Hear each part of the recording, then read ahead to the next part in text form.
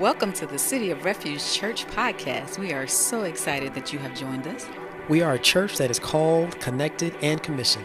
We want to call all people to repent and believe in our Savior's loving grace. We want to connect our neighborhood to the unity found in the greater family of Christ.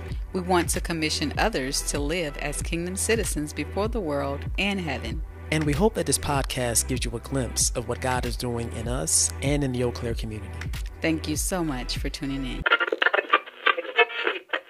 I'm going to pray for our time in the Word. Thank you, Father, for making us free, for allowing us to come together to hear the reading and delivering and preaching of your Word, Lord God. I pray that you would illuminate the Word right now, Lord God, in our hearts, whatever you have for us right now, Lord God, that you need us to hear, that you need to sink into our hearts, Lord God. Yes. I pray that we will hear you. I pray that we will be doers of the Word and that it will be written on our hearts, Lord God. I pray that you would be with Jay Will as he preaches, Lord God, today, that you would help him to bring forth the word that you have placed in his heart, and that he will continue to show your glory off for all of your people, Lord God. Amen. We ask all of these things humbly in your Son's holy name. In Jesus' name, amen. Amen, amen, amen. You may have your seats. You may have your seats. Thank you, family. If I haven't met you yet, my name is Pastor Jarian Wilson. Everybody calls me Jay Will. We are in the middle of our series through the book of Acts. Last week we started off on, we got to the middle of chapter 16. We'll be in 16 for another week after this week. But last week we talked about trusting God's plan. That God has a plan for our life. And as we are following his plan, the last thing we left off on is that God is not surprised when we're trusting his plan that it may lead us to hard situations. But he is not surprised about our troubles and the hard situations that we lead into. Paul and Silas last week, they were praying and presenting the gospel. They preached the gospel to this lady named Lydia who sold purple. And they were staying at her house in Philippi. And then afterwards, they met this young lady who was being prostituted by these men. They were using her gift of divination, meaning she could see visions, and she was testifying that these are servants of the Most High God. And Paul, in his, funny enough, his anger, his frustration with this woman continuously following him, he cast the spirit out of them. And we ended off seeing how, as Paul and Silas was following the Spirit of God, they were trusting God's plan, how they were left in shackles. Just taking a look back at verse 23 to 24 before we dive in, it says, the crowd joined in that attacked against them, and the chief magistrate stripped off their clothes and ordered them to be beaten with rods. After they had severely flogged them, they threw them in jail, ordering the jailer to guard them carefully. Receiving such an order, he put them into the inner prison, secured their feet in the stock. We have Paul and Silas right now just trusting in God's plan, following God's plan. In following God's plan, it has led them to some hardships and some problems. So what do we do when we're following God's plan and it leads us to a place where we feel like all we see is darkness around us, as Psalm 88 says? Darkness is my best friend. How do we trust God in dark times? How do we look to his plan and see that his plan is actually for his glory and for the betterment of everyone around us? All of us, if we follow Christ, if we pursue after him, we will fall sometimes into dark times. Brittany Usain, she wrote an article, she works for Crew Magazine, and she wrote an article of how to trust God even in difficult times. This is what she writes. She says, life is not predictable. There are ups and downs along the way. Many of us want to trust God. When times are good, it can feel easier. But when times feel difficult, it is even more important to trust God. God's unchanging character can give us a firm foundation when things feel unsteady and uncertain. Life can be going along smoothly for a season. Your job is satisfying. Your friends and family are enjoyable. Your goals, finances, health, and outlook seem bright. Then, all of a sudden, life throws a curveball. Someone you know gets sick, possibly die. You lose your job. A friend or family member betrays you. The things you felt secure in all of a sudden feel shaky and uncertain. How do you trust God in these circumstances? How do you trust Him when you do not understand what's happening? When you cannot see a resolution? Have you been there? Have you been there in a place where it felt like everything was going good, then this turn? It's like, what just happened? I like it to call it the proverbial rug being snatched from under my feet. What just happened? God, we were good just a week ago. What's going on? Well, family, that is something that comes with trusting God, looking to Him, that He knows there are hard times ahead of many of us when we're following Him. But what do we do when those hard times come in? Today in our text, we're going to see not only what do we do, but why we do it, and what we're hoping is the end result of all the things we do. Starting on verse 25, Paul and Silas had been locked in this prison in the darkest place in the prison. Literally, it says in the innermost, where there's no lights. We find Paul and Silas with scars on their backs, clothes ripped off, darkness all around them in verse 25. At midnight, Paul and Silas were praying and singing hymns to God. I think we could take a note from Paul and Silas' book right here. It's because they look to God for joy and not their current circumstances. Listen, there will be times when we will be in dark places, and if we're looking at those dark places, we will not find joy there. But Paul and Silas showed us they were singing and praying to God. It's actually this irony in the text, because the way it talks about their praying and singing actually displays the sense of joy that comes out of it.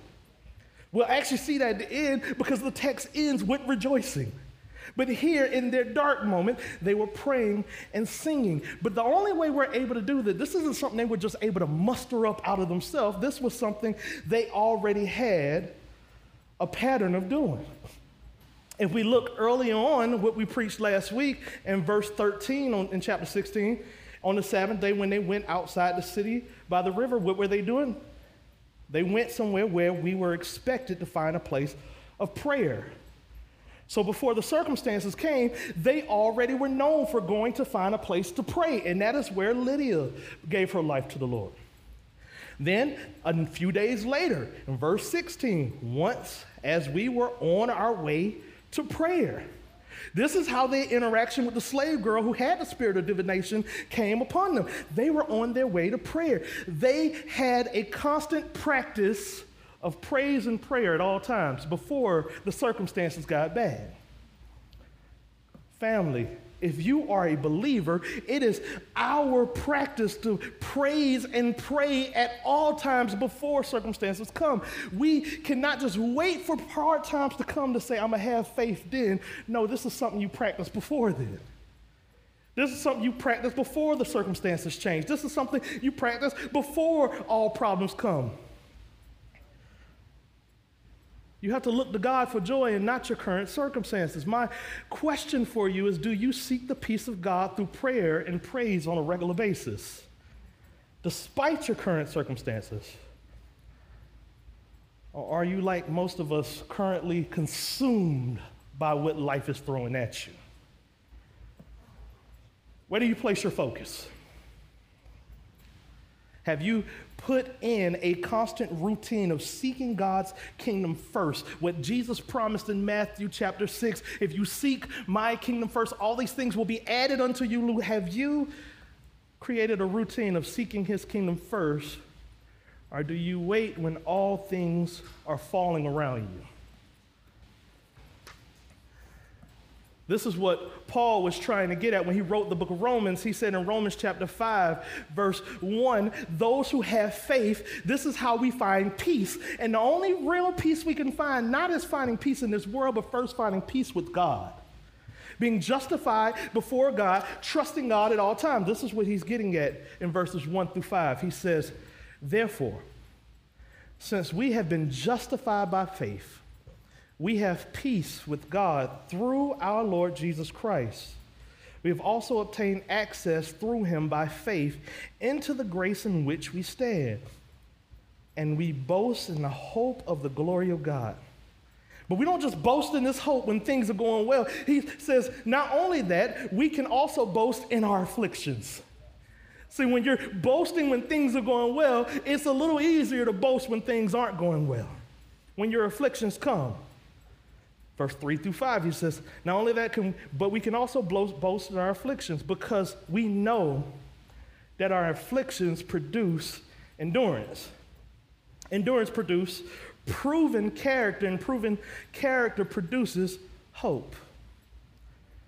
This hope will not disappoint us because God's love has been poured out in our hearts through the Holy Spirit who has given it to us. He's saying when we're boasting in our good times, when affliction comes, we can boast in him and it will build up this character in us that will give us joy and hope.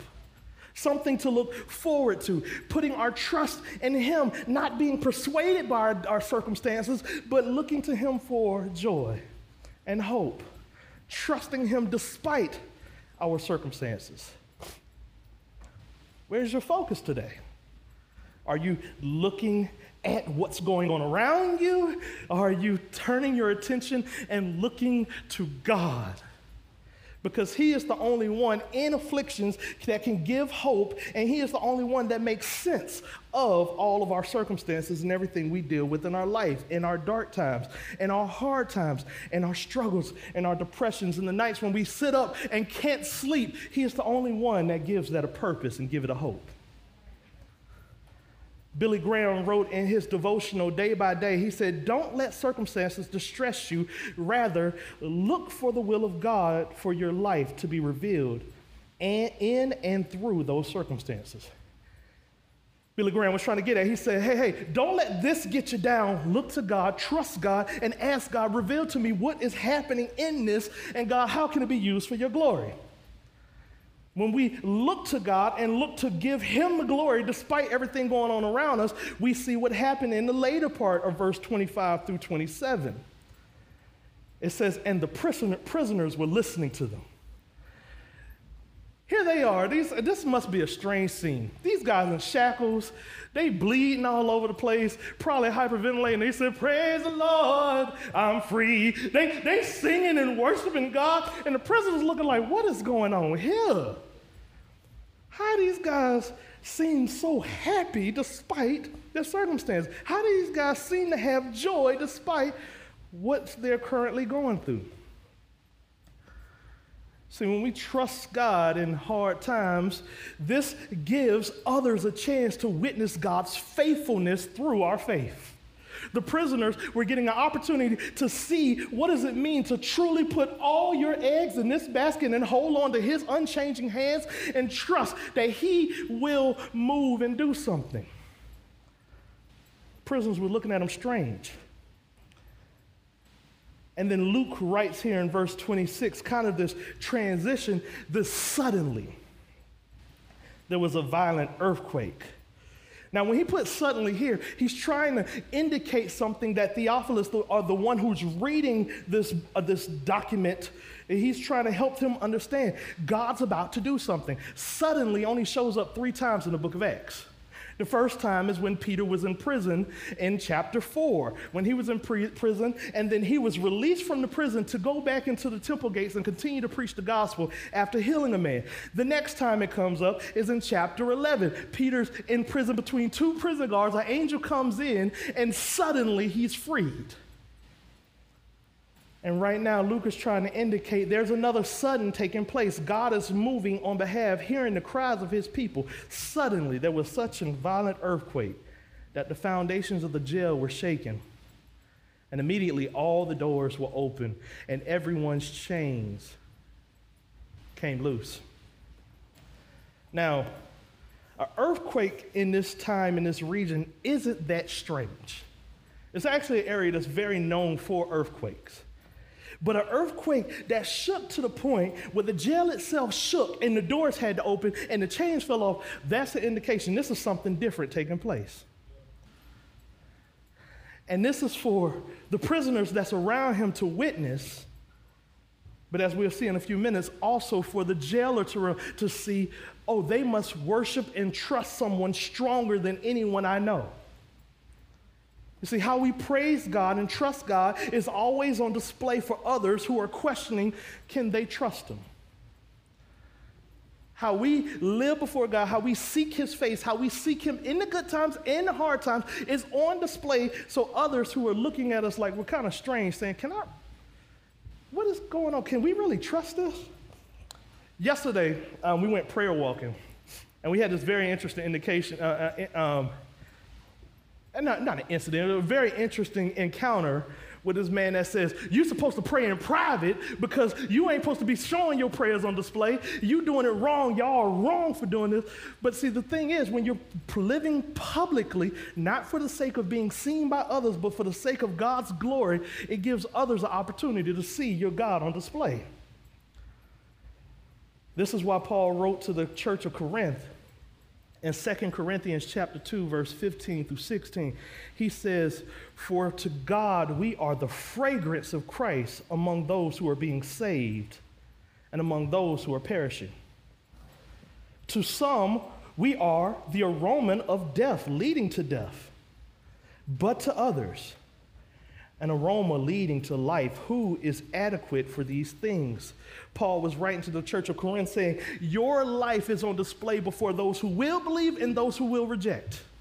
Your life is fully on display. For some of them, it is a sweet aroma that will draw them closer and say, what must I do? How can I trust this God?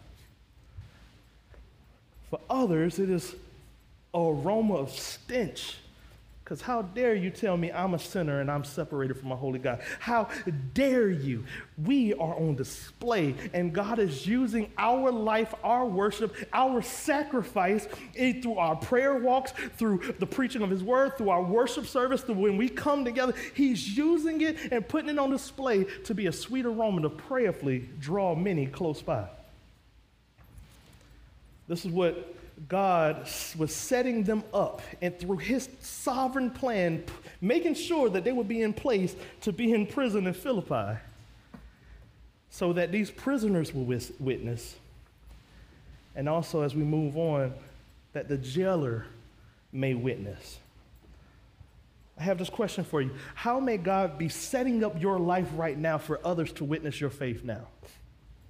How may he be setting you up to be a sweet aroma to some, but also a stench of death to others?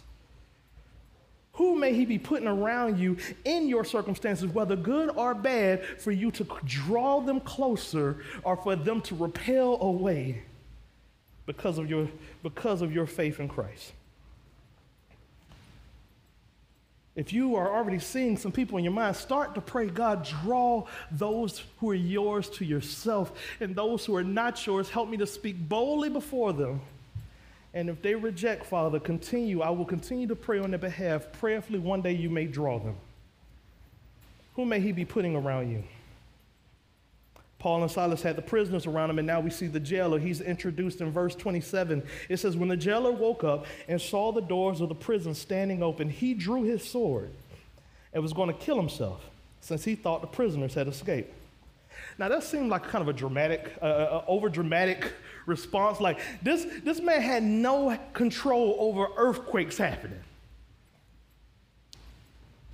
But according to Roman law, if a prisoner escaped, the jailer who had charge of him was compelled to suffer the penalty that was to have been inflicted on the prisoner.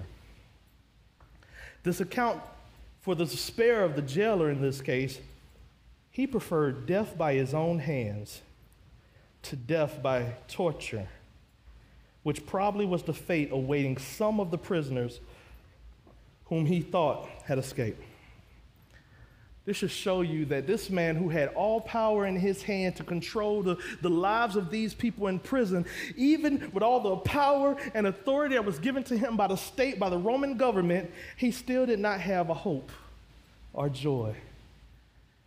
He was still up the creek without a paddle, as the old folks like to say. This man, and this moment, in his great despair, he couldn't even explain to them, hey, they didn't get out because of anything I did. There was an earthquake. But in his despair, it was like, no, there's nothing I can do. He was overcome by shame and saw death as the only way out. I think about people in our neighborhood sometimes, how often they feel like the only way out is death. That's the only way they will find any pleasures in this life. That's the only way they will find any hope in this life. They are overcome by shame. Maybe there's some in your life that they can't find no way to find hope in this life, joy in this life, peace in this life. They are overcome by shame. Maybe that's you, overcome by shame. If that is you, let me tell you, there is one who will give you hope. There is one who has not turned his back on you. And if there is someone you know, there is one that you can put on display for them to draw to themselves, that you can show off that he is magnificent, praising him in all circumstances, so your joy can be put on display so that they could possibly partake of this joy. This jailer was overcome by shame and wanted to die, was about to die at his own hand. But Paul called out in a loud voice, verse 28, don't harm yourself, because we're all here. I love the note that the ESV Study Bible puts on this. He says, they didn't view their freedom as a means of escape, however, but as an opportunity to witness. Like, I want you to catch that. They now, the chains are going off their wrists, the doors are flung open, and they had all right to walk out, but they said, no, this is an opportunity to show them how great my God is. Family, in your circumstances, God will give opportunities for you to witness. You might be able to walk away from it easy, but is that the best opportunity for someone else to know about your King? Is that just because you have the easy way out, is that the best way for others to know that Christ loves them, display them? And there are dark moments. It's sad to say that these prisoners were more free than the man that had any power and authority over the prison. And when God intervened, they didn't look for how they could get something out of it. They looked for what they could give from it. And because of this, God shows how he saves others in darkness when we trust in him in our dark moments. When Paul calls out to him, the jailer, he calls for lights. This is an indication of how dark this prison actually is. He had to call, somebody bring lights, I can't see nothing. He rushed in, and when he saw them all sitting there, he fell down trembling before Paul and Silas, and he escorted them out and asked this question, sirs, what must I do to be saved? Now, that's a very interesting question, because it isn't like Paul and Silas have now given him the gospel, and now he's like, how must I be saved? He recognizes the power of the God they've been singing to this whole time, the power of the God they've been putting their trust in this whole time, and he's like, how do I not box with that God? How do I get to a place where I'm not contending against that God anymore? There's many people in this neighborhood. We was talking to some guys yesterday, and all their thoughts was, I got to get myself right. I got to get myself right. And I'm like, you can't. You can't contend with God. You can't fix your issues. But there is one who can. There is one you can put your trust in. They said, don't look to us for it. They said, believe in the Lord Jesus and you will be saved. And not just you, but he ain't gonna just change your life, but he gonna change your whole household's life. And they spoke the word of the Lord to him. They preached to him. They presented the gospel to him, the death, burial, resurrection of Jesus, how he has all the power in his hand now, and how he can gain life through the same Jesus. They told it to him, and then they told it to everybody in his household. I do think this is a funny picture. The jailer went in got the prisoners, and then took them to the house. I don't know if y'all been to a prison before or to a jail before. If you have, that's your business, but it ain't that easy to walk in and bring some guys out. Yet that means this man has such authority. He has such control over the jail. He's basically the warden of the jail. He had all rights to walk in and bring them into his house. These men who were once in chains, but now they're free, and he is trying to find how they got that freedom. I'm watching a documentary, and we're talking about possibly doing a showing of it. It's called Unspoken. And it's talking about the black presence in the Bible. And one part of the documentary, it talks about slaves in America. And why many slave masters, contrary to popular belief, didn't want the slaves to have Christianity, did not want them to believe. The reason why, because chattel slavery in the 16 to 1800s actually was all about slaving the body, the mind, and the soul. They even tried to slow the slaves down from becoming Christians so much that they gave them a truncated Bible, literally called the Slave Bible. If you want a copy of it, you can go to the Bible Museum today and see it. It's literally this big. And it just conveniently leaves out books like Exodus, how a group of slaves were made free because of God. But yet, even through a truncated gospel, these slaves knew enough about this Jesus that they saw that he was a liberating God.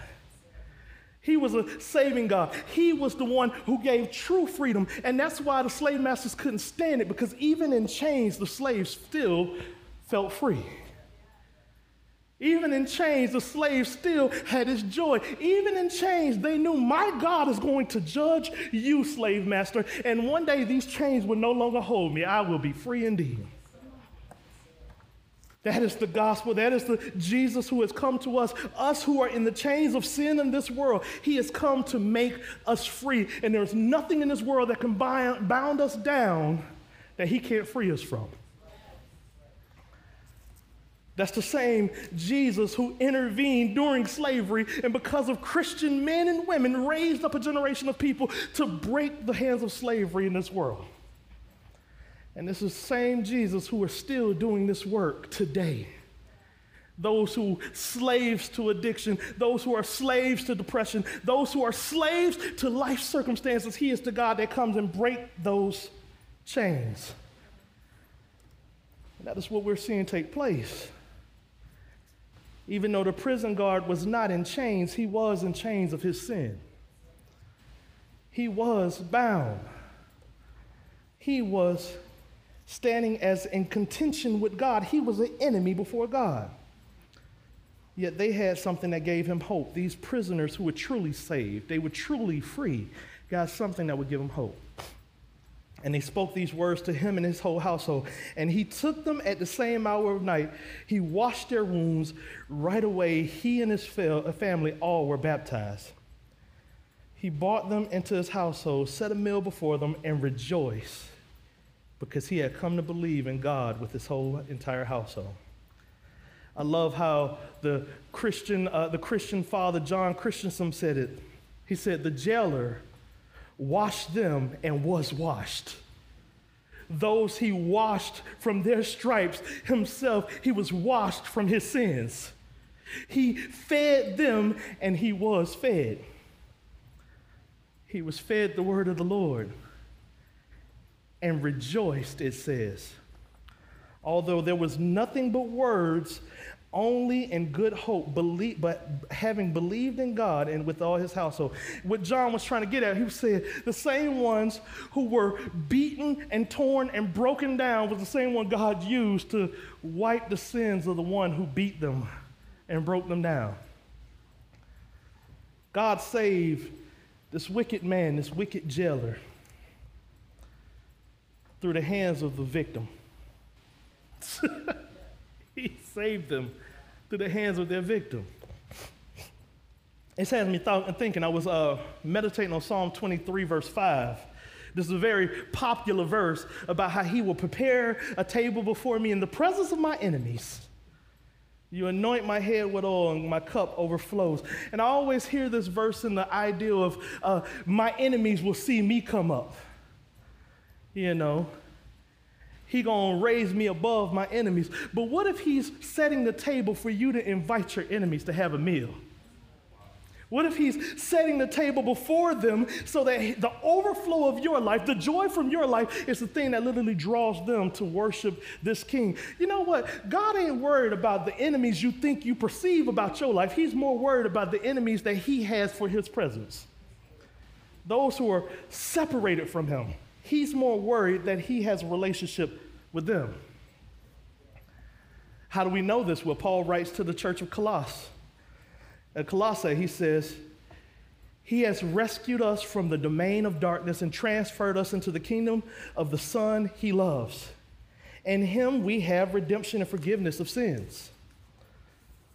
He is the image of the invisible God, the firstborn over all creation. For everything was created by him in heaven and on earth, the visible and invisible, whether thrones or dominions or rulers or authorities, all things have been created through him and for him. He is before all things, and by him all things hold together. He is also the head of the church, the body, the church. He is the beginning, the first son from the dead, so that he might come to have first place in everything. For God was pleased to have him, all of his fullness, dwell in him, and through him reconcile everything to himself, whether things on earth or things in heaven, by making peace through his blood shed on the cross. You're probably saying, well, what does that have to do about your enemies? Well, here's the reality, is that you and I were once enemies. Listen how it continues on. He says, once you were alienated and hostile in your minds as expressed in your evil ways. But now, he has reconciled you by his physical body through his death to present you holy, faultless and blameless before him. And this is the same thing he is using Paul and Silas, and this is the same thing he's going to use you and I, is to welcome others in, even those we have contention with, those we may be alienated against, those that might have some hostility towards us. He says, they're mine though, because all things were made for me. You're no longer mine. You're not even mine. You're not even yours. They're mine, you're mine, and I want to use you to bring them to me. Paul and Silas were used to bring the one that helped beat and victimize them, to see him come to joy and full rejoicing. This is what it means to trust God's plan. That he knows if I take you in these dark moments, he knows when he puts you in these circumstances where people might talk bad about you, when people might hate on you, when people might have all these feelings towards you, he's using that so that he could possibly draw them in. And he's not as worried about what they're doing to you. He's worried about how you're acting before him. How are you looking to him? How are you trusting in him? How are you letting him be the one who controls your circumstances in your life? So, Christian, I'll ask you this question. For all those who talk bad about the church today, all those who talk bad about Christians, to all those who might just despise you for the sake of just they don't like you, how are you looking to God instead of them so that those who are far away from him might be brought in? And your troubled times and your deep depression and your situations right now and your struggles right now, how are you looking to God so that all those who are watching you might be brought closer to him? Lastly, where are you looking to find your joy at this time? Is it in what's going on around you, or the one who brings full joy? If you're not looking to him, today I tell you, look to him, trust in him, the one who says, I knew the circumstances you would deal with. I knew the issues you would deal with before you even got here, but I have overcome the world. I have made all things whole in me. So if you are in me and I am in you and I am in the Father, then you dwell now in a whole place, in a place where you are being made whole slowly, over time, and I will produce in you a hope for better circumstances, better situations, for a better day when you will no longer worry about the circumstances of this world, but you will be now glorified with me on my throne. Is that who you're looking to for hope today? Maybe you don't believe in that yet. Maybe you don't believe that that is a place for hope. Let me tell you why he is the one who for hope. As I read earlier in Colossians, he's the one who died for you and me. He was the one who took your shames on himself. He was the one who made all things for his glory, and he is the one who holds all things up. And he is inviting you to experience him today. We can trust this because he was the one who stepped down from perfection, down from glory, lived a life that you couldn't live, that I couldn't live, that none of us could live. He was the one who wrongfully took our sins on himself, but he did it so we could be made right before a holy God. He was the one that was beaten and bled to death on a bloody cross, where we rightfully deserve to be.